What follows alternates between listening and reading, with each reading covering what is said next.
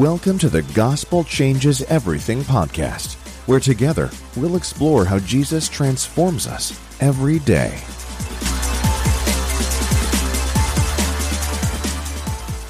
Hey friends, welcome to the first week of Advent.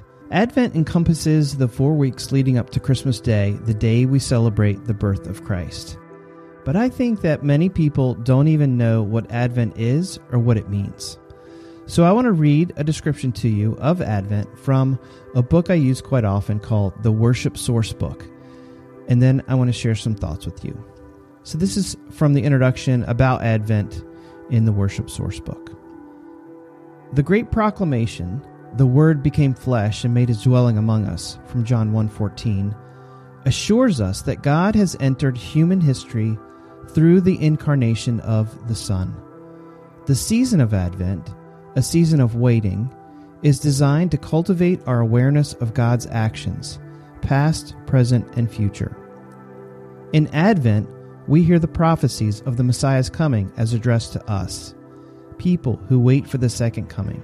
In Advent, we heighten our anticipation for the ultimate fulfillment of all Old Testament promises, when the wolf will lie down with the lamb, death will be swallowed up, and every tear will be wiped away.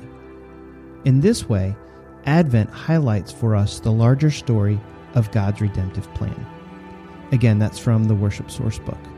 When we read our Bibles from beginning to end, we see the unfolding story of God's plan of redemption. From being created in His image, to the consequences of our rebellion, to the one who would crush the head of Satan.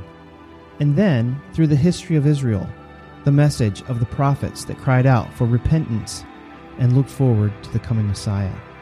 God's redemptive plan has its climax in the birth of a baby, but not just any baby.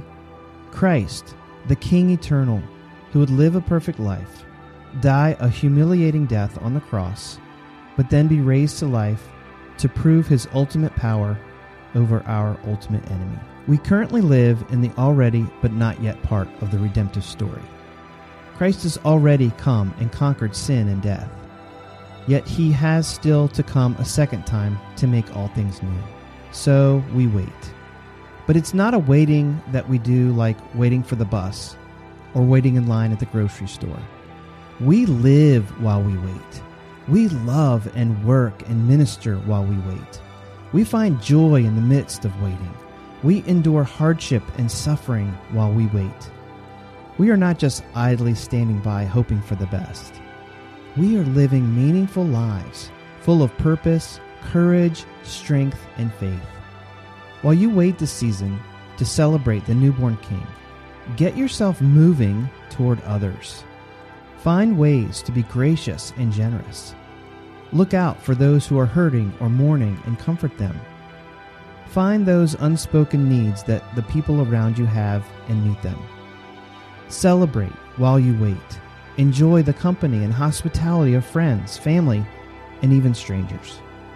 Let this time be a place where you experience Christ's love on the inside, but engage with Christ's love on the outside.